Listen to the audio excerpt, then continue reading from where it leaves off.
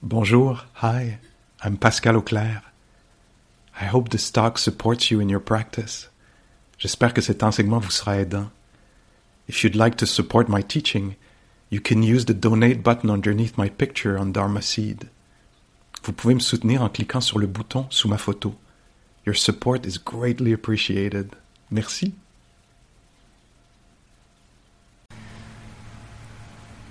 When I talked yesterday and even the day before, I think, about this particular interest we can bring to how to go from afflictive or entangling mind states, emotions, from them to more liberating ones, to lessen maybe the stress or the suffering.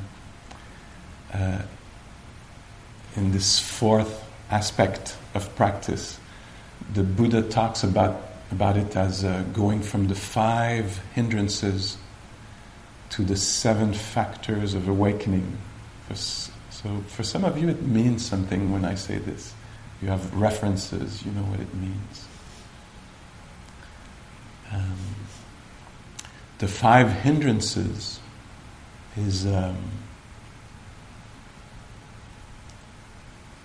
kind of a short list of all the afflictive emotions, we could say. And notice if it's something that you've experienced in your life or in the retreat, because they're often called obstacles or hindrances to practice, but more largely I think they could be considered obstacles or hindrances to well-being. Have you ever been in the grip of desire, of wanting something that you don't have immediate access to? But the mind grasping as I need it, I want it, it has to be here now. You know? As in, I want the bell to ring. Or as in, I want to have my tray with my food. Or as in, I want to be back home now. Or anything else, that happens in our life. I want to be somebody else. Anybody, I don't care. Just somebody else. That would be really nice. I want it now. So, desire, could more precisely maybe call it greed. So it's a kind of desire that has clinging to it, that where the mind is grasping, really. I think you can figure out a little bit what I'm pointing to. Another one of these so-called hindrances is aversion. Can take the form of resistance, despising, inner collapsing, fear. Very, very natural, these responses to what happens in our life. Very natural. Sometimes they're very gross, very strong. Sometimes they're much more subtle. So you'll be sitting here and just wanting to be a little bit more quiet, or thinking the next moment is it. Not this moment, but the next one. Like a slight leaning forward, or maybe in the walking. Not really fully present, like thinking it's in a minute, in a few moments, or if there was a little bit more of this, thinking that this is not enough phenomena. I need another phenomena, not recognizing that restlessness is plenty of phenomena. So sometimes it can be subtle in terms of aversion, maybe very, very slight irritation or slight judgment shouldn't be here. Often they go together, two sides of a coin. So these will happen today. I'm sorry to say, they will probably happen today at different times. Very, very, very natural. And there's a possibility to become aware of these as they're happening, to actually name them. It's a particular, you might say, twisted kind of joy that we develop in practice, but to recognize, oh, voila, here we are. The mind, that's a good case of clinging. The mind wants something else. Now, oh, I can feel it. Yay! Opportunity to discover human nature. Oh, aversion, not wanting. Oh, that's a good case. That's a good case of resistance here. Or slight or strong. And so, you see, there can be a hindrance, but through the passageway of mindfulness, suddenly they can become an event knowable, experienceable, a phenomenon that can be known. And this is the passage from one to the other, where I recognize what is happening. And maybe instead of being caught in it, maybe, although it would be really natural to be caught in it, that I can wake up to it and maybe hold the situation, the inner life, this experience with care. Very different, no? Than being caught in fear, to recognize, oh, lots of fear here, Pascal. Oh, not easy. Not easy. Compassion. How can compassion be born from disruptive circumstances, maybe? This is the alchemy I was pointing to the other day, last month, it might seem like. And so we can recognize greed when it's there, subtle or gross. Sometimes we can, at some point. We can recognize aversion, resistance, not wanting, despising. Sometimes it takes the form of anticipation. If it continues, unable to be with just this, I have to expand it. If it continues, it's good. And we can recognize this. There's 3 more hindrances in this short list. Agitation or restlessness and worry. Anyone here? You don't have to raise your hand. Although it could be a good exercise, it would be liberating to see that it's a common occurrence. So these are also, we could call them maybe tendencies of the mind. The mind, maybe the physical brain has been, trained, wired to go in these direction very easily.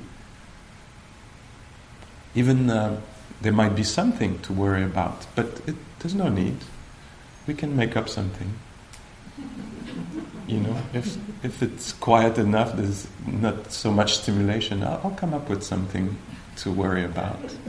Can you? Are you that creative? I think you are. And so it's good to recognize this, that it can happen. I'm laughing about it. Of course, it's painful when we're caught in this turbulence and turmoil. And it's also something that can be recognized very humbly, but also clearly. Oh, worry. So being caught in worry, under the spell, in that kind of cage, encaged, entrapped, is one thing. And to actually acknowledge, in the moment of acknowledgement, actually, technically, there's no worry. Interesting, huh? In the moment of mindfulness, they cannot coexist. Oh, let's take it as a hypothesis. In some of the teachings, it says that there cannot be in the mind both mindfulness and an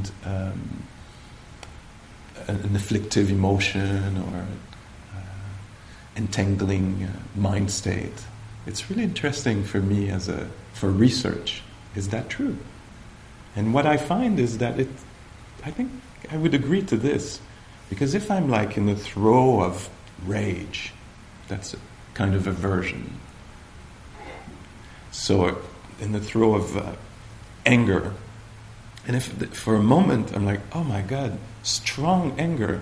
I'm not angry in that the second after I might be again, but in that very moment of waking up, I'm not angry, but I might feel a lot of the leftovers. You know, the contraction, the body is kind of dragging behind, is not as quick as the mind, you know. So I might suddenly wake up, oh, strong anger. I might feel, you know, acidity or contraction or hardness or heat or in the body. But in that moment, actually, I remember making this clear for myself one particular time where this Sayadaw I was talking to you about kicked me out of I remember I was outside and, I was really angry. I was like, how dare you, And then because I had prior moments of mindfulness, I would just I remember exactly where I was physically, and I was like, I can't believe. I'll do the soft version of my thoughts, I can't believe he kicked me out, and then I would just wow, strong anger, and the interest would arise in the mind, wow, look at that. And then there would be some kind of joy of wow, this is a strong emotion. And then right away, mindfulness would disappear. And the mind would cling again to, I can't forget that it's interesting. I can't believe he did that, And then a couple of seconds later, I would be like, wow, strong emotion. Let's feel this, wow, incredibly, completely different experience of the body. So different than a few minutes before, The body was so incredibly alive and visited by so many strong sensations, as it is in shame or fear or doubt. And so the waking up to it, even though it sweeps us back in the tumbler, in the tempest, we can become aware of it, and this is part of the practice. Agitation, worry, another hindrance, obstacle that can become matter, phenomena for research, matter for research, good material, is sloth. I know not on this side, but on that side. No, I think it did come from all directions. The sloth and torpor, so it's this kind of I don't have to say much about it. Especially on the 2 first days of a retreat, the mind gets foggy or murky or dreamy or kind of flattish, where intelligence is not in existence anymore. There's not vibrant in there. It's not. There's no vitality anymore. It's the mind either shrunk. There's many images we could use, but and very natural. All of these very natural. No cause for judgment or blame, but opportunities for recognition. Oh, et voilà. I remember, I've seen this with a number of monastics, but I remember maybe a couple, and one, I won't say their name, but there's no shame about it, but just still, no shame at all. But this very revered monastic, I remember it was really sweet actually to watch him. Over a week there was a lot of it, and it was like this, and when he would bump, there's a word for it in English. Bum? Yeah, well. When he was doing this, what he would do, he would do this and then he would do this. And it was not like habitual, like some of us do this habitually. I think he was really doing it as he was not, to me it didn't seem like just habitual, like he would do this and then he would do this, kind of raising the energy by involving some, and that's one thing we say, if there's very low energy, spend energy. It will help create energy. And so if you experience this, you can open the eyes, straighten up the back, stand up, really much harder to fall asleep standing up. The Buddha goes as far as saying, if it continues, practice standing up, but by a cliff or a well. That might raise the energy a bit. And we can do this physically, as I just described, and to raise energy, sometimes we ask a question. Is there a pause after the out-breath or in-breath? Who knows? Or a question I brought here is, what can be known, Pascal? Like it's all murky, vague, What can be known precisely? Oh, toes, cold, or whatever else, like pinpoint to something. Counting the breath is an old way of doing this for a few minutes. Counting the cycle, engaging the mind. Hey, can you count the breath? Yes. It's irrelevant, but it engages energy a bit. That's one thing you can play with a little bit. But still, it can also be recognized. Oh, here it is. Here it is. I've seen in me sometimes these, I'll have 10, 15 minutes of, and then suddenly, whoops, the mind is refreshed. And it's gone. Not a problem.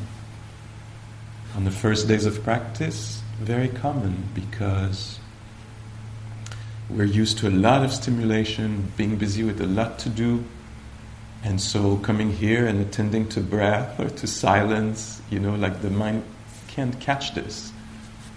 It's not used to being with this, being interested in such things, And so it's more like the whole system recognizing, oh, I know, all the signs for sleeping are there, no stimulation, no movement, silence. I know exactly what you want me to do. And here we're saying, no, we're going the opposite direction, waking up. So we retrain the mind. It can also sometimes be a kind of a coping mechanism. Coping mechanisms have to be honored, Being very busy with a lot of projects, is a way maybe sometimes to not feel the discomfort of silence, and falling asleep might be another way along, another way to not feel, and so it's something to be honored, Here, my understanding of what's happening is that we have all kinds of ways to cope with being a human being, which is a very challenging thing. And so we found all kinds of ways to cope. Some are more destructive than others, some are better than others. And here, we're learning new ways, maybe, or practicing, continuing developing wise ways to cope with things that are not detrimental to us and others. They're helpful. So we're building capacity to be with, to be attentive to we're with it, maybe the benevolence, which is a really good coping mechanism, strategy, really helpful, no harm in there. We're slowly building more honesty, more stability of mind, courage, determination, freshness, starting again, beginner's mind. The host of quality is almost infinite. of what we're developing here. As these qualities get strengthened, slowly we can let go of the other less useful coping mechanism. Do you see the process? I think that's one way to describe what is happening. And so I've seen this in us, because in this role that I'm playing now,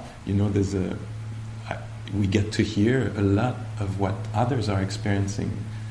And I've witnessed this so many times. That's why I'm still here. Because it works. And I've seen it in myself also. Slowly, the courage, the confidence being built. Oh, I can be with this. Before I didn't think I could. I was running away from this. But now I've seen that I can be with something like this, at least a little bit, And slowly the confidence grows and the interest. Before I would despise this. Now I'm interested. Oh, conflict. Discomfort, really interesting. I have more confidence that I can go with something that is uncomfortable and I'll survive, and I might be even able maybe to still be creative a bit, have flexibility of mind. The last hindrance is doubt. Doubt. So doubt in oneself, I won't be able to do this. Doubt in the practice itself. Doubt in the teacher. And so, all these are wrong views.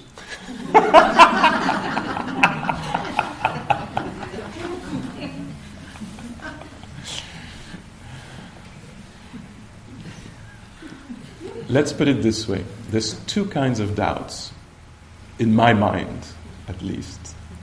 There's one kind of doubt that stops me. What should I do? How should I proceed? I'm never going to be able to do this. Everything stops. So it's paralyzing in some ways. We are not going forward. There's another kind of doubt. Is that true? What Pascal says. Let me check it out.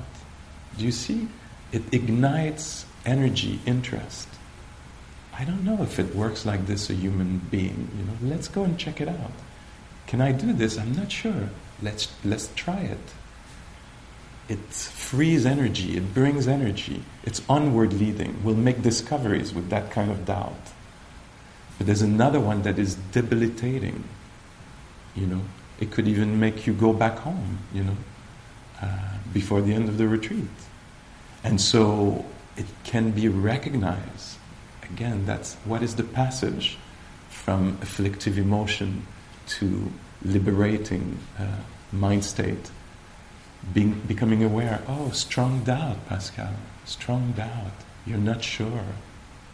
What's being developed in that very moment? Not doubt. Honesty, recognition, capacity to recognize, maybe playfulness, if that's what. Oh yes, I've seen this before. Smile or compassion. Not easy to be in the throe of doubt.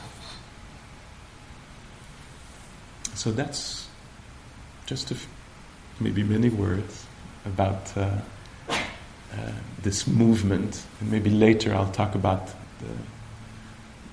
what I just alluded to, the 7 factors of awakening. Mainly we could say it's a mixture of calm and curiosity. Let's put it this way, to go into practice now. So we're going from all these things, shame, blame, worry, rehashing, longing for the past, to be back, etc., to calm and curiosity about what's happening. Really helpful in a situation of that is disagreeable. A little calm, a little curiosity in the midst of a conflict. Imagine you're in a conflict. You can blame, fall apart, worry. And what if we brought a little bit of curiosity and calm? Oh, it's interesting when we don't understand each other. I wonder what will happen if I stay tuned in, attentive. What could I discover about myself or us? Or what could be possible? or when there's nothing happening. If there is some calm, could easily lead to agitation, not much happening. Nothing's happening, why is nothing happening? Doubt, agitation, worry, desire to be somewhere else. If there's not much happening, what could happen if we bring a little calm and a little curiosity? What is what appears as nothing? What's there? There's a loss. I lose my points of reference. A little loss of identity. I'm not somebody fixing something or somebody describing something. It's a little scary not to do any of these. It's uncomfortable. Can I be okay with some discomfort as not much is happening? Maybe I can. I'm not disappearing. Maybe it's okay that I'm not busy for a moment. Okay, you did it now. Let's plan something.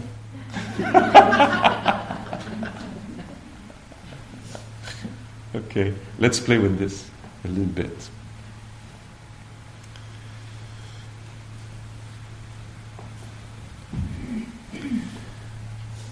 If there are very strong emotions, it's really hard to do what I just described, And what can be helpful today, if there's really strong emotions, overwhelming, is maybe to go for a longer walk, maybe to be in contact with beauty, nature, maybe to rest a little bit.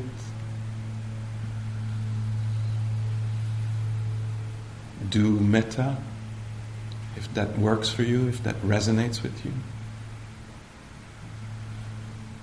Open the eyes if they're closed and the emotion is really strong. Sometimes it's even more strong when the eyes are closed.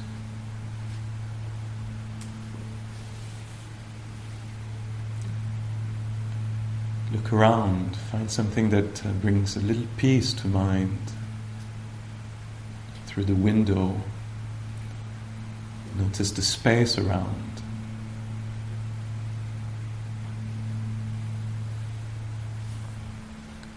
Maybe there's a place in the body where there's not that strong emotion, if there is a strong emotion.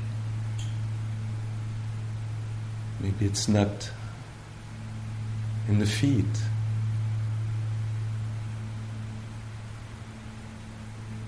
You could ask the question, what else is happening? Not in denial, but just the idea of bringing balance. What else is happening? I know there's this big grief or uncertainty or frustration. What else is happening? There's silence, or fan, or tingling in the fingers. Moving the attention a little bit away from the epicenter. Sometimes the chest. There's a lot of emotions in there. Go in hearing.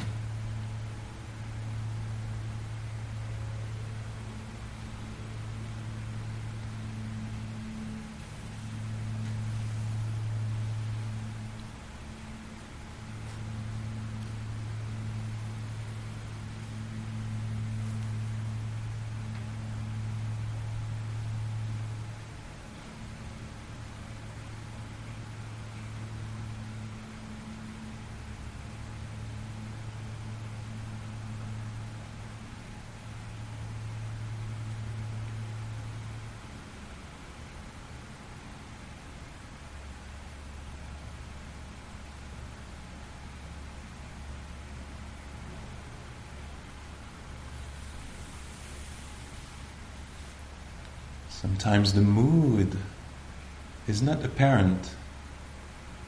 We can't locate anything of the mind. Very natural. That's why the first foundation is the body, the senses, maybe we could say. The breath. the body sitting. Real good objects of meditation.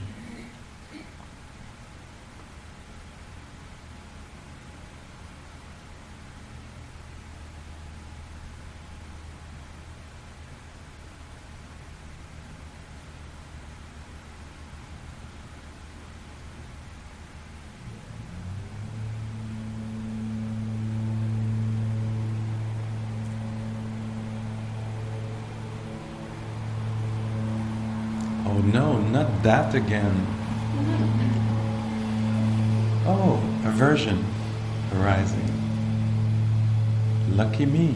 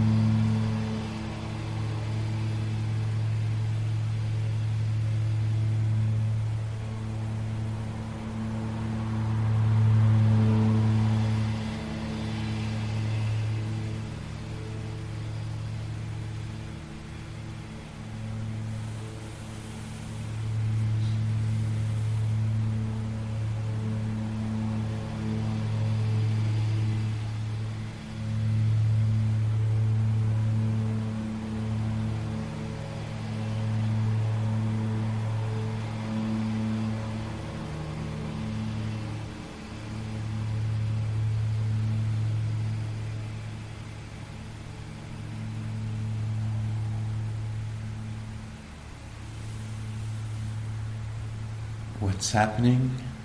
What's my relationship to it? If there's a hindrance present, what's the relationship to it? Can it be recognized without judgment?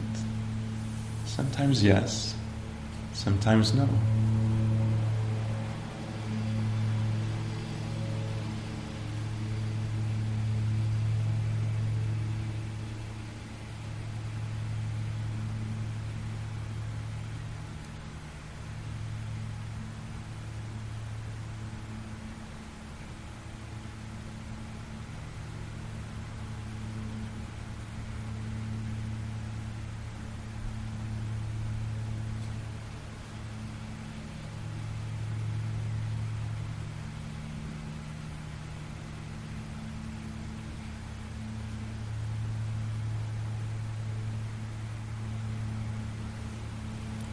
Sometimes we can recognize the absence of hindrances, non-struggle, or particularly the absence of greed or resistance. Oh, look at that. It feels like this when the mind is not under the grip of greed or desire. It feels like this. Recognizing the presence or absence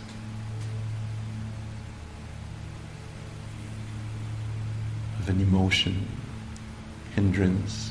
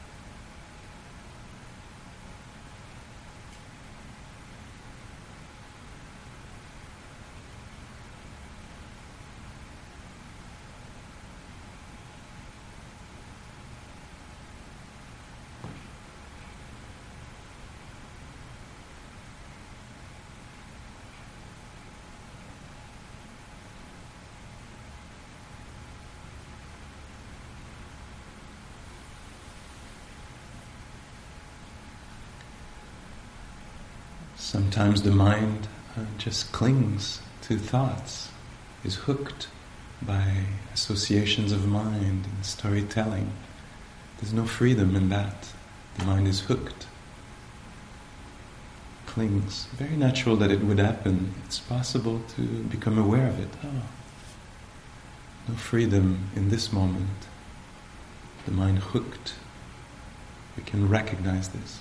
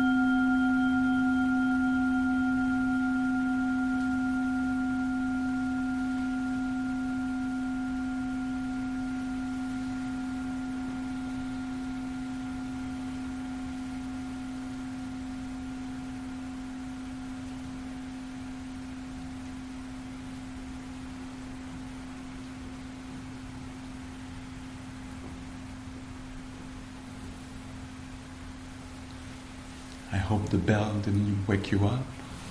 Or I do hope the bell woke you up. So if you want to play with the 3 questions as a way to practice, what are they? What's happening right now? How do I relate to it? How is it known?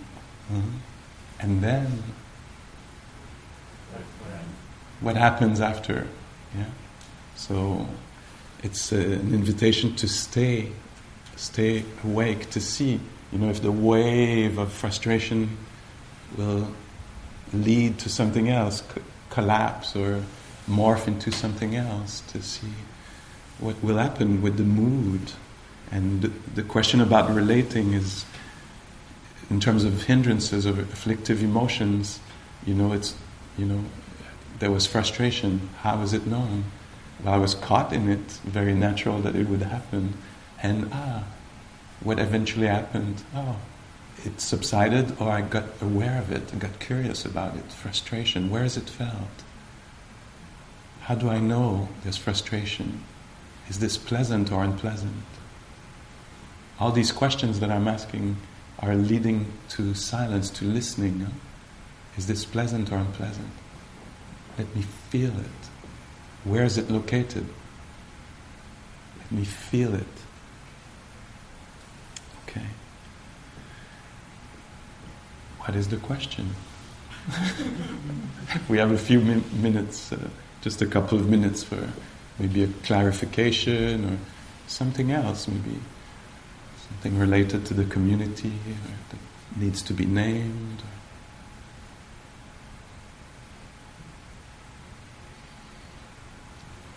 Can you get caught in thinking about it too much? Yes. The question is, can you get caught in thinking about it too much? Of course, yeah. So that's something to be aware of.